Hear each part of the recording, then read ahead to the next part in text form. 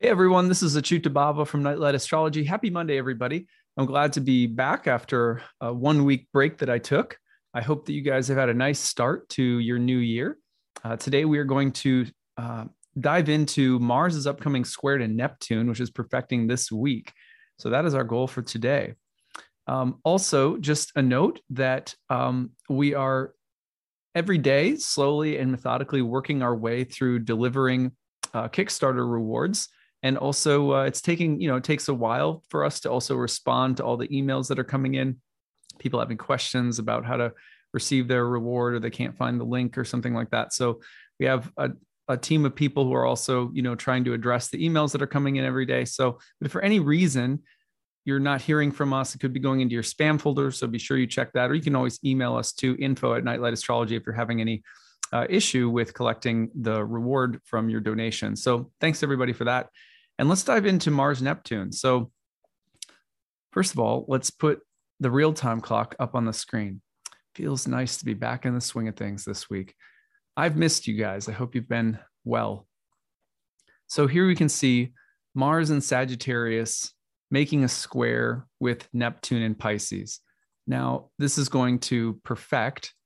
You can see it perfecting tomorrow. That's January 11th. And it'll still be in the air all the way through the end of the week. It gives about a 3-degree range. So looking until all the way to Friday, Saturday. Now, this Mars-Neptune dynamic is also brought to you by a newly empowered Jupiter. Jupiter is just having moved into the sign of Pisces, is in a very empowered position. So you get that really fiery, prophetic Jupiterian feeling behind this Mars-Neptune square. So today, what I want to do is just talk to you guys a little bit about Mars-Neptune and what you might see or notice from this combination on an archetypal level. To do that, I'm going to read you a couple different passages. The main one I'm going to read you is from one of my favorite books ever written on Neptune, which is called The Astrological Neptune and the Quest for Redemption by the famous Liz Green. So this book is like one of my Bibles. It's my Neptune Bible, I guess you could say. I'll hold it up again so you can see it. And let's see here. So here is what she says. The contact of Mars and Neptune have been much maligned in astrological literature. Ebertin mentions weakness as well as sickness, addiction, dislike of work, and fanaticism. He concedes that inspiration might be a product of the benign aspects, but he's clearly reluctant to find anything pleasant in this complex pairing of planets. The hard aspects in particular are associated with sexual abuse and black magic. The creative dimension of Mars-Neptune is sometimes described, but is usually limited to the actor or musician, and the contact is often seen as dangerous, to be fought against, or, quote, transcended. There is no doubt that Mars-Neptune can manifest in problematic ways. So can any Neptune aspect, or, for that matter, any planetary aspect at all. But we need to look beneath Mars-Neptune's behavior pattern to the meaning at the core, to understand why this contact appears with regularity in the charts of those with serious drinking or drug problems, as well as serious physical disabilities of the Neptunian kind. Tell us, Liz. Mars is the sun's fighting arm. The functions of aggression and desire are fundamental to independent physical and psychological life. By wanting something and becoming angry or frustrated, a child begins to separate from the original fusion with the mother and forms a sense of his or her own body identity and personal potency. In this sense, Mars is like the Babylonian fire god Marduk, who battles the sea mother to create the world. We become ourselves first through what we want, and our primary desires are physical, passional, and life-defending, long before solar consciousness transforms raw libido into what we call goals and aspirations. Talking about identity on an abstract level is insufficient. Sooner or later, one will be called upon to make a stand and fight for one's autonomy in outer life. If the function of Mars is ailing, one cannot properly separate, and one may experience difficulty in actualizing whatever goals and wishes emerge in adult life. Or one may dissociate altogether from desires and aggressive feelings, pushing them into the unconscious, where they fester at leisure. This buried rage may then be expressed covertly toward others or internalized against oneself. it's interesting to me that she's going down this particular pathway with Mars Neptune right away by saying, look, first of all, highly misunderstood aspect. A lot of it has to do with individuation, with the need to become ourselves by honoring something of our raw drive toward our raw sort of desire drive. At any rate, she goes on. Blaming parents for creating this problem is too simplistic an approach. Although the childhood environment may exacerbate Mars conflicts, seeds must fall on fertile soil in order to sprout. Mars-Neptune inherently avoids any overt expression of the will because of Neptune's longing for fusion. Eden is a world without Mars, where anger and oneness are mutually exclusive. In paradise, the animals do not eat one another, nor is an individual initiative, the natural outgrowth of desire, welcome in the garden. It is construed as disobedience. The fusion is broken, the original sin is committed, and expulsion from the garden follows inexorably from this transgression. Oedipal desires are a sin in Eden, not because of the erotic fusion that they demand, but because mother or father will not countenance competition. Mars-Neptune will therefore seek to fulfill its desires while ensuring that no one is offended. Neptune's receptivity to collective feeling transforms Mars. Instead of the thuggish warrior of Homer's Iliad, he emerges a subtle magician who understands the power of participation mystique and the enormous appeal of the word we. Mars-Neptune can enter others' dreams and longings, expressing I want, with such delicacy that it seems that everybody wants it. This can be a great gift, expressed most typically in Neptunian arenas, the arts and the therapeutic field. It may also be a great asset to the politician and military leader. In all these fields, the ability to invoke participation mystique is necessary. The actor must be attuned to the audience. The therapist or counselor must have compassionate identification with the client, as well as the ability to draw out feelings and insights in a subtle and non-aggressive way. The political or military leader must inspire the hearts of his or her followers. Without this, the imposition of his discipline will only provoke rebellion. Mars-Neptune, like Dionysus, is a seducer, but sometimes as a collective, we need to be seduced. This longing lies at the core of religious worship, as well as the catharsis of the musical or theatrical performance. It's a feeling of shared aspiration without which we are abandoned in the wasteland, alone and without hope. In the world of Mars-Neptune, the ecstasy has a goal. This is one of the most helpful passages for me to understand a lot of my own psychology, right? I was born with Mars in a broad opposition to Neptune. And grew up the son of a preacher, right? And Mars-Neptune aspects in my own father's chart. So it's a really interesting dynamic, the way of Mars-Neptune, how to be charismatic, forceful, competitive, driven, ambitious, but to do so in a way that is also that taps into that Neptunian tendency toward collectivism, toward we, and toward a sense of shared vision, participation, mystique, in other words, in her words, that sense that we're all a part of something, driving towards similar goals that are transcendent. So this Mars-Neptune contact in the sky sort of taps into that. Let's keep going. The dilemma lies in the integrity of the goal and how it is pursued. Mars' innately self-centered desires, when diluted with Neptunian waters, must include others if the individual's needs are to be fulfilled. Thus, desire is purged of sin because it is ostensibly aimed toward everyone's salvation. This is the spirit of the Crusades. You might remember me talking about this a little bit when I spoke about, I talked about Mars coming in contact with Neptune when I previewed the moon cycle, and I mentioned this is kind of like a Joan of Arc, Holy Crusade feeling, in which appalling barbarity was sanctioned in the name of redemption, in which the face of Tiamat is visible beneath the holy trappings.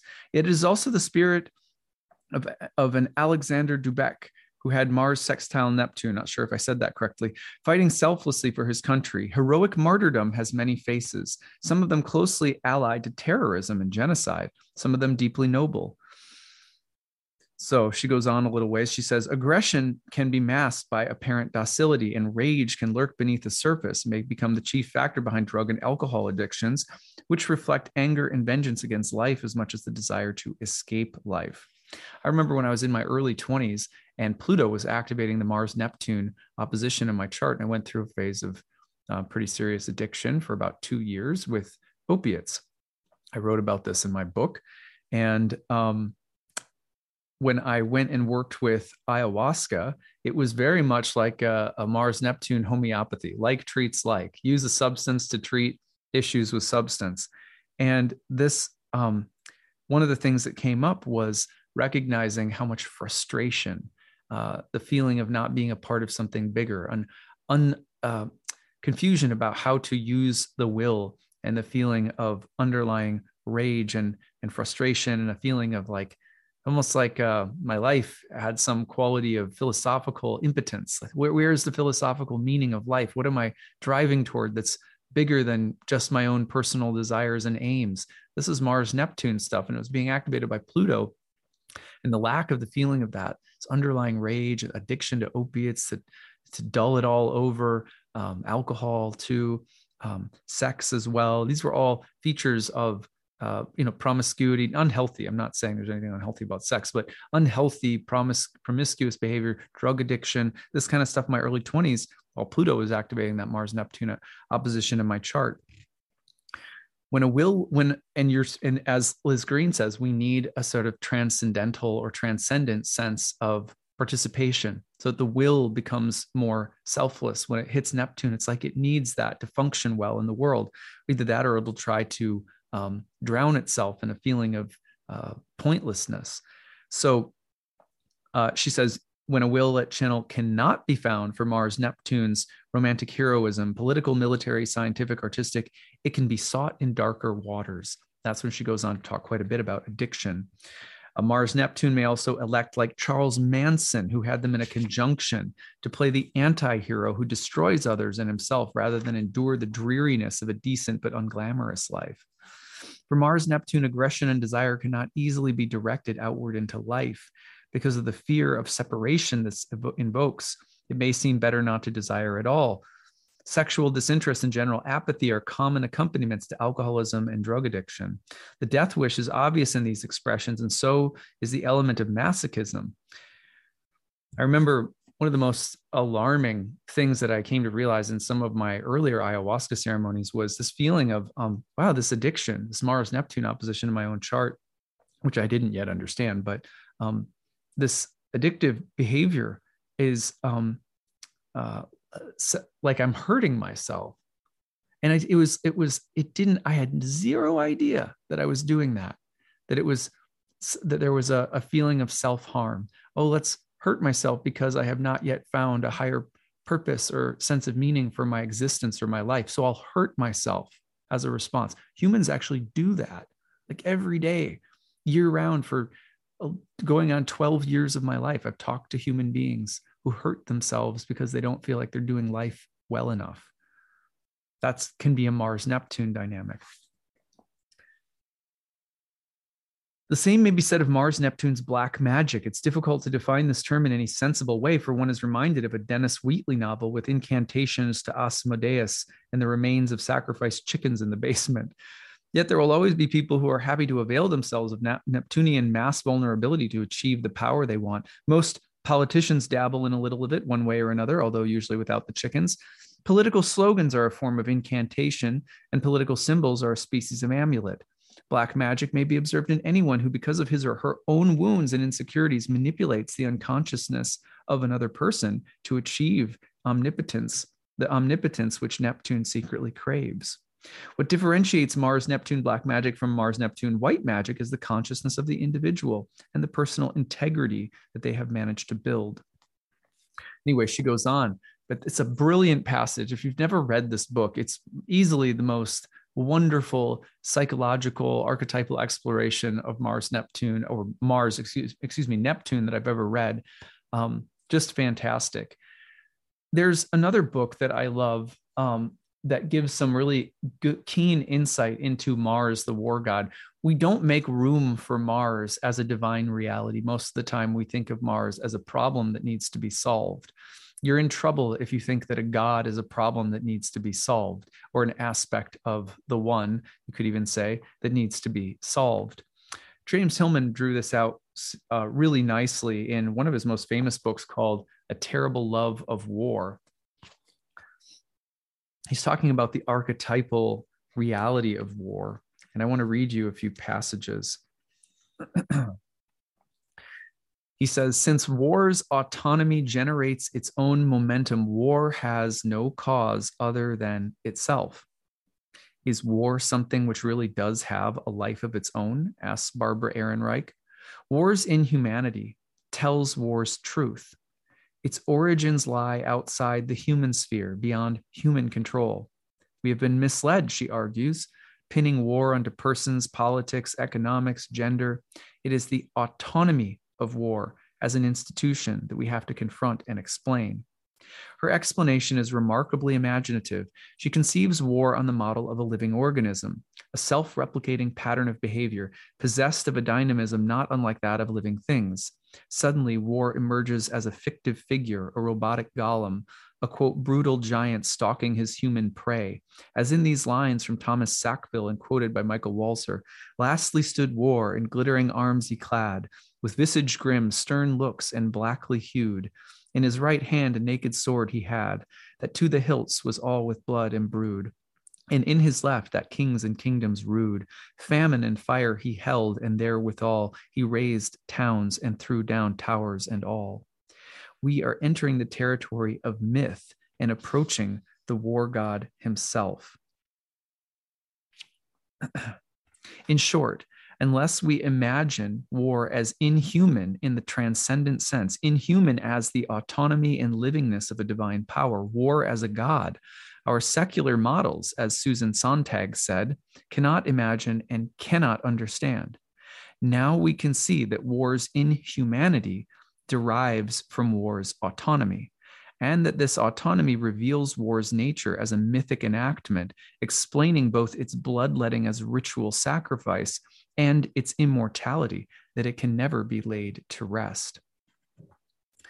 He goes on later to say, Mars and Venus are always in the bed of the image. He's talking about the image of war. Even when the tale says they fly off and away from each other, they remain an inseparable archetypal conjunction. Where Mars is, Venus will be. Love and beauty, seduction, glamour, pleasure, intimacy, and softness shall accompany Mars wherever he goes. These camp followers belong to his battle train. The world of war's horrors and fear is also a world of desire and attraction. We have come to another place where understanding our subject is again most baffled.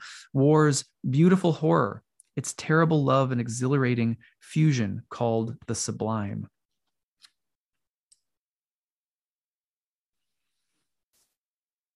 It could be claimed that war on TV and movies and played on video games offers a window into this sublime. These mediated wars provide an aestheticized terror, battle and death as spectacle. Similar to a work of art, war is framed and plotted, its sequences selected, the whole unified and limited in time. You can stop it anywhere, turn off the TV anytime. So he goes on in this book to make a case for the inherently mythical, archetypal, divine presence of Mars as a god. And a god is eternal, which is to say that war, although we have a level at which war is inhuman, terrible, linked to all sorts of divisiveness and greed and selfishness and power and dominance and all sorts of terrible things, and yet it remains brutality, force, domination. These are things that exist in the animal kingdom. They exist all over planet Earth. They exist in ourselves. Even in just the way we observe the physical universe, the colliding of forms in space, explosions, violent catharsis. This is part of what is.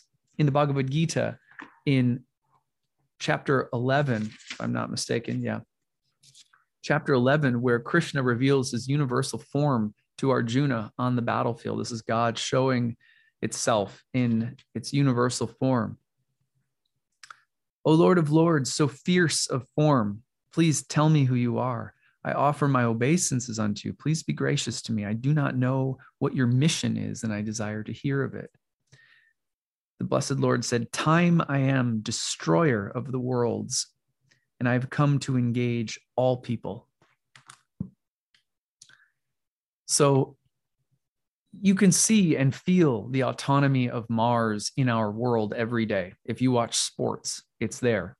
If you watch anything, any kind of gossipy stuff, even if it's just pretty trivial, this is who's doing this and who's doing what, and the drama of it politically, in the entertainment world, whatever world you might follow. Reality TV is filled with it. Competition is basic in the marketplaces. Everything in nature is eating other things to survive. Life eats life to be life. Even if you're an activist, a lot of what defines activism is the good fight. Well, there's a lot of different kinds of activists, and I'm not getting into what is or isn't the good fight, not here to define that today. But I don't know one person fighting on behalf of a belief who doesn't think what they're fighting for is good. So fighting is very basic to our everyday life. Speed, intensity, catharsis, to be moved, to be penetrated by other people's minds and thoughts, sexual penetration. The presence of Mars is not just a problem, it's a reality. The Buddha said famously that all beings feel this deep sense of fear and anxiety because we know that we're going to die. We know that things are impermanent, and we resist that. A lot of our lives is built around dealing with existential anxiety about our own precarious situation. And so some of the ways that spiritual traditions around the world describe the process of waking up is first and foremost to accept the presence of all dimensions of experience, which include fear, anxiety, war, confrontation, conflict, dominance, greed, suffering. Unless you accept that these are somehow a part of what is, you stand little chance to work through the presence of those things within yourself.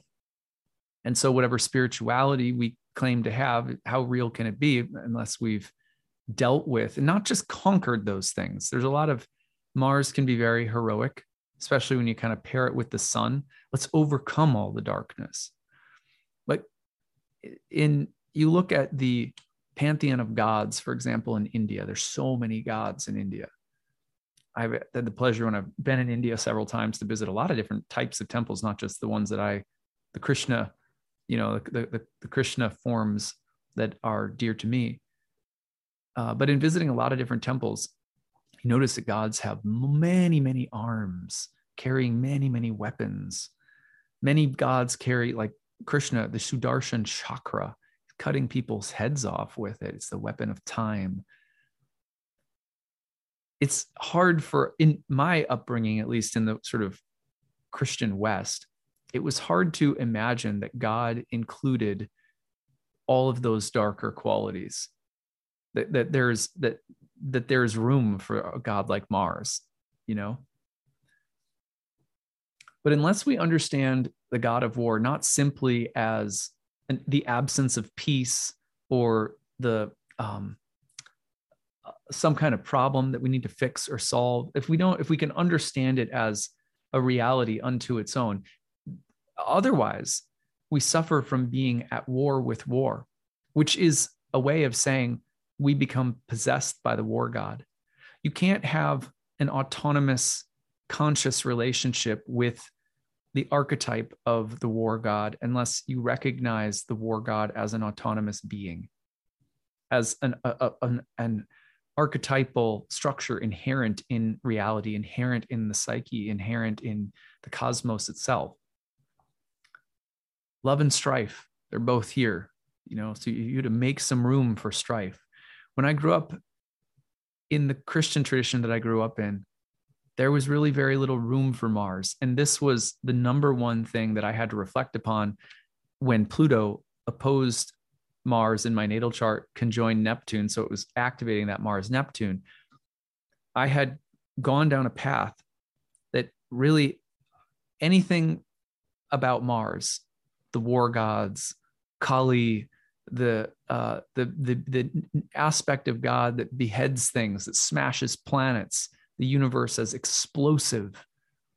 That was not an acceptable part of, I mean, maybe God could be the judge and God could punish people or something like that. The punitive, judgmental aspect of God that you should be afraid of. Maybe there's a little bit of Mars in that. But I was never in the church, and no fault of, I'm not blaming anyone. It just wasn't really a part of how I was taught or raised to think that God has this, the in cruelty, in terror. Yes, I'm here too. I'll never forget. I was giving a talk at the Alex Gray, who's a famous psychedelic artist. I was giving a talk at his museum in New York City one time, and he was there too. We were it was a storytelling night, and I was telling a story just after him. So it was it's like a hard act to follow. And he got up on stage and he told a story about an ayahuasca experience that he had where he was sifting through like a crematorium, which, by the way, Shiva is often found in crematoriums, so, and there were just bodies and corpses and death and destruction and ruin. And he was seeing it and just filled with horror until he heard this soft voice. And he recognized it as the divine presence saying, "Can you see me here too?" And he just couldn't fathom that that divinity was to be found in this space too. And if you ever looked at his artwork he has a background in anatomical, the human anatomy. So a lot of his artwork is very beautiful when it comes to human anatomy. And he'll often include aspects of the human form that are, brutal, skeletons, skulls, things like that, kind of dark, but also beautiful. He has a way of weaving together. If you've never seen Alex Gray's psychedelic artwork, it's very beautiful.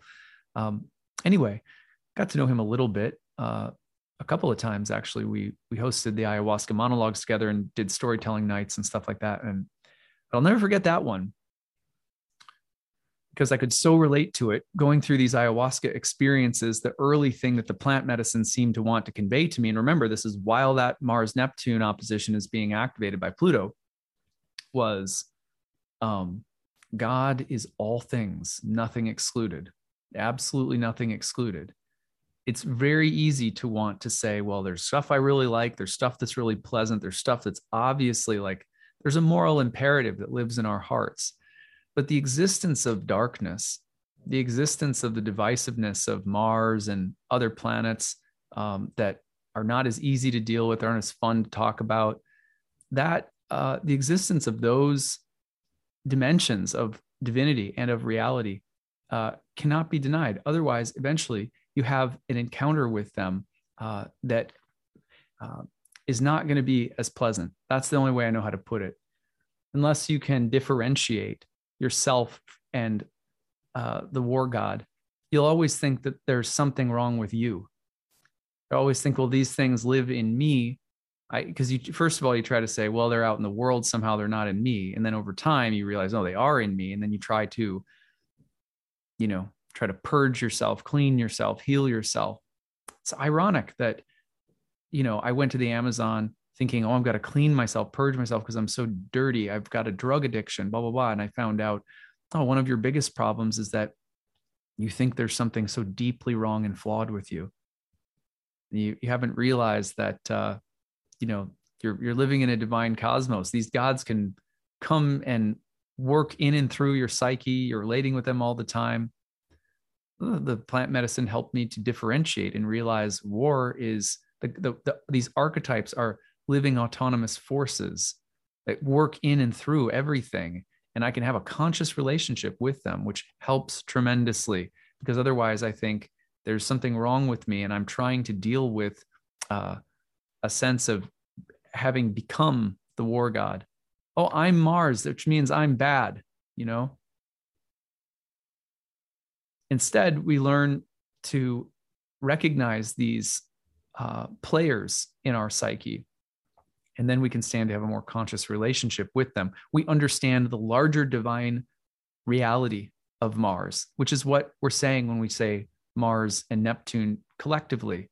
Put them together, and we're talking about giving Mars some transcendent place, some transcendent meaning in our lives. That's why books like, The Purpose Driven Life, or 10 Steps to Finding Your Purpose, or The Mission Driven Life, or 7 Habits of Highly Effective People, all this kind of stuff.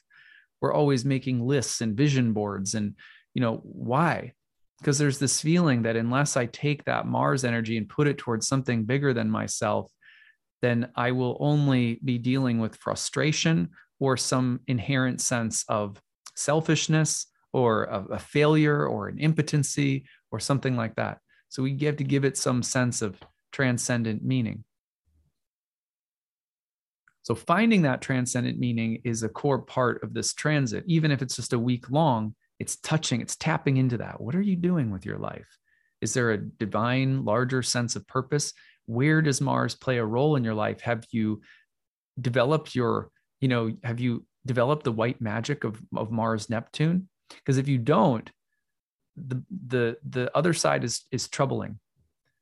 The other side is about becoming all powerful.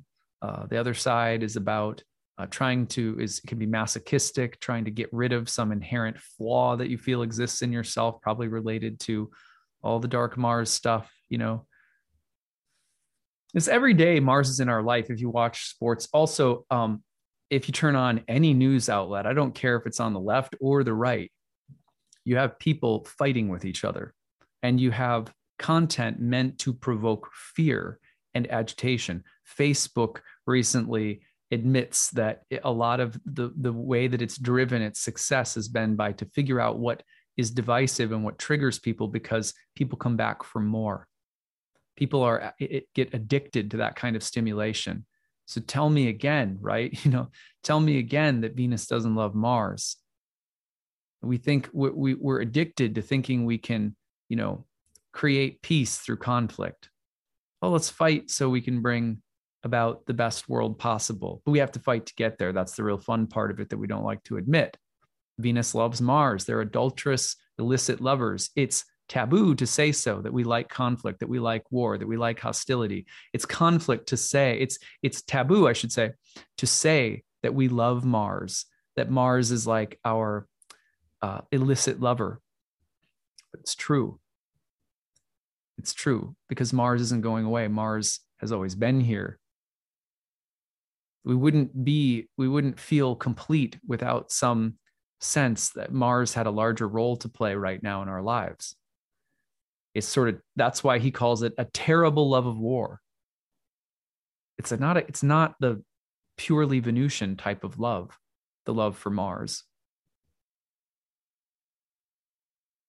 So all just things to consider. And it's meant today, I'm trying to be a little provocative. So if you feel a little provoked by this talk, that's sort of the goal, because when I read Hillman's book, I feel provoked, because I'm a pacifist.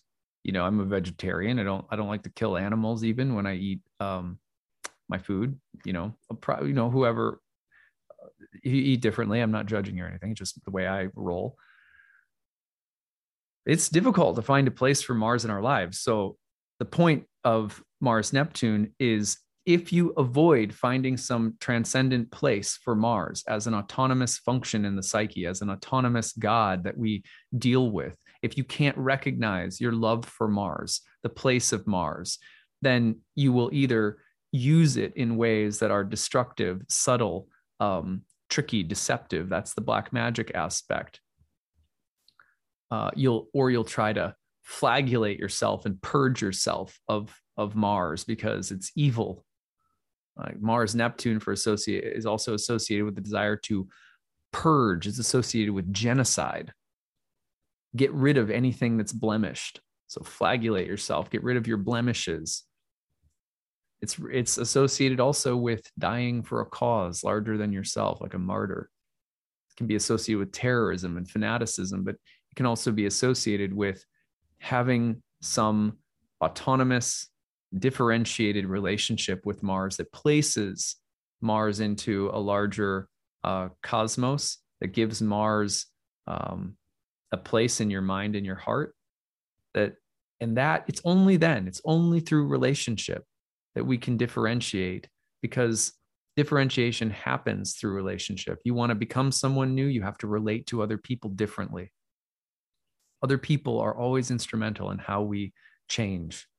Change doesn't happen in a vacuum. It always happens in relationship. You want to change your relationship to the qualities of Mars, then you have to change your relationship with the God within yourself, but also in how you relate to others. And that for Mars Neptune, that means finding some larger way of bringing the reality of Mars to play in your life. So I hope that you guys enjoyed this meditation on Mars and Neptune today. I remember, I'll leave you guys with this last thought. I remember that when I was first studying astrology, I was still drinking a lot of ayahuasca. And there was a ceremony that I had where I was just starting to understand the archetypes and studying birth charts and stuff. And it was the first time I have Mars Neptune. And in ceremony, I was reflecting on Mars Neptune. And I saw, when I was a kid, I was a competitive swimmer. And I remember specifically, this was just such an interesting memory, specifically the feelings that I was able to relive in my body of being a competitive swimmer. And I remember how deeply I disliked it. I loved swimming, but how deeply I disliked the training. And I remember specifically when I chose to do competitive swimming, it was when I didn't make the basketball team. So I didn't make the basketball team. I tried out and didn't make it. And then I decided to do competitive swimming. And I remember the reason that I stuck with it was because I said, well, I can't be good at nothing. I can't be good at nothing. So I don't care if it hurts. I don't care if it's mentally draining or exhausting. I don't care if I don't really like it. I'm going to make myself do this, and I'm going to make myself be good at this because I can't be good at nothing. Right? And so my competitive swimming career was marked by this kind of self-flagellating, you can't be good at nothing. And that was one of my first glimpses of Mars Neptune. And I walked away from that ceremony going like, holy shit, like that's a really intense thing. And I remember feeling such relief. Like I love to swim. I love swimming, but I didn't like competing. I didn't like the competitive, I didn't like the competitive aspect of it. And I made myself do it because I thought I was worthless. Isn't that interesting? So anyway, that ceremony, I reclaimed something of my joy for water. It was the weirdest thing because, ever since then, and in some specific times I can remember after then, when I would go swimming, I would no longer feel like a competitive swimmer in the water. I used to be a competitive swimmer. It was gone. And I just used to think, all right. And I would just think to myself, man, I'm sorry I did that to myself. No, some people love competitive swimming, just not me. So anyway, okay, that's what I've got for you guys today. I hope you guys are off to a great start to your week. And I look forward to unpacking more of the transits of the week as they come through. Uranus is stationing this week. Mercury is stationing this week. So we've got a lot to talk about. All right, take it easy, everyone. Bye.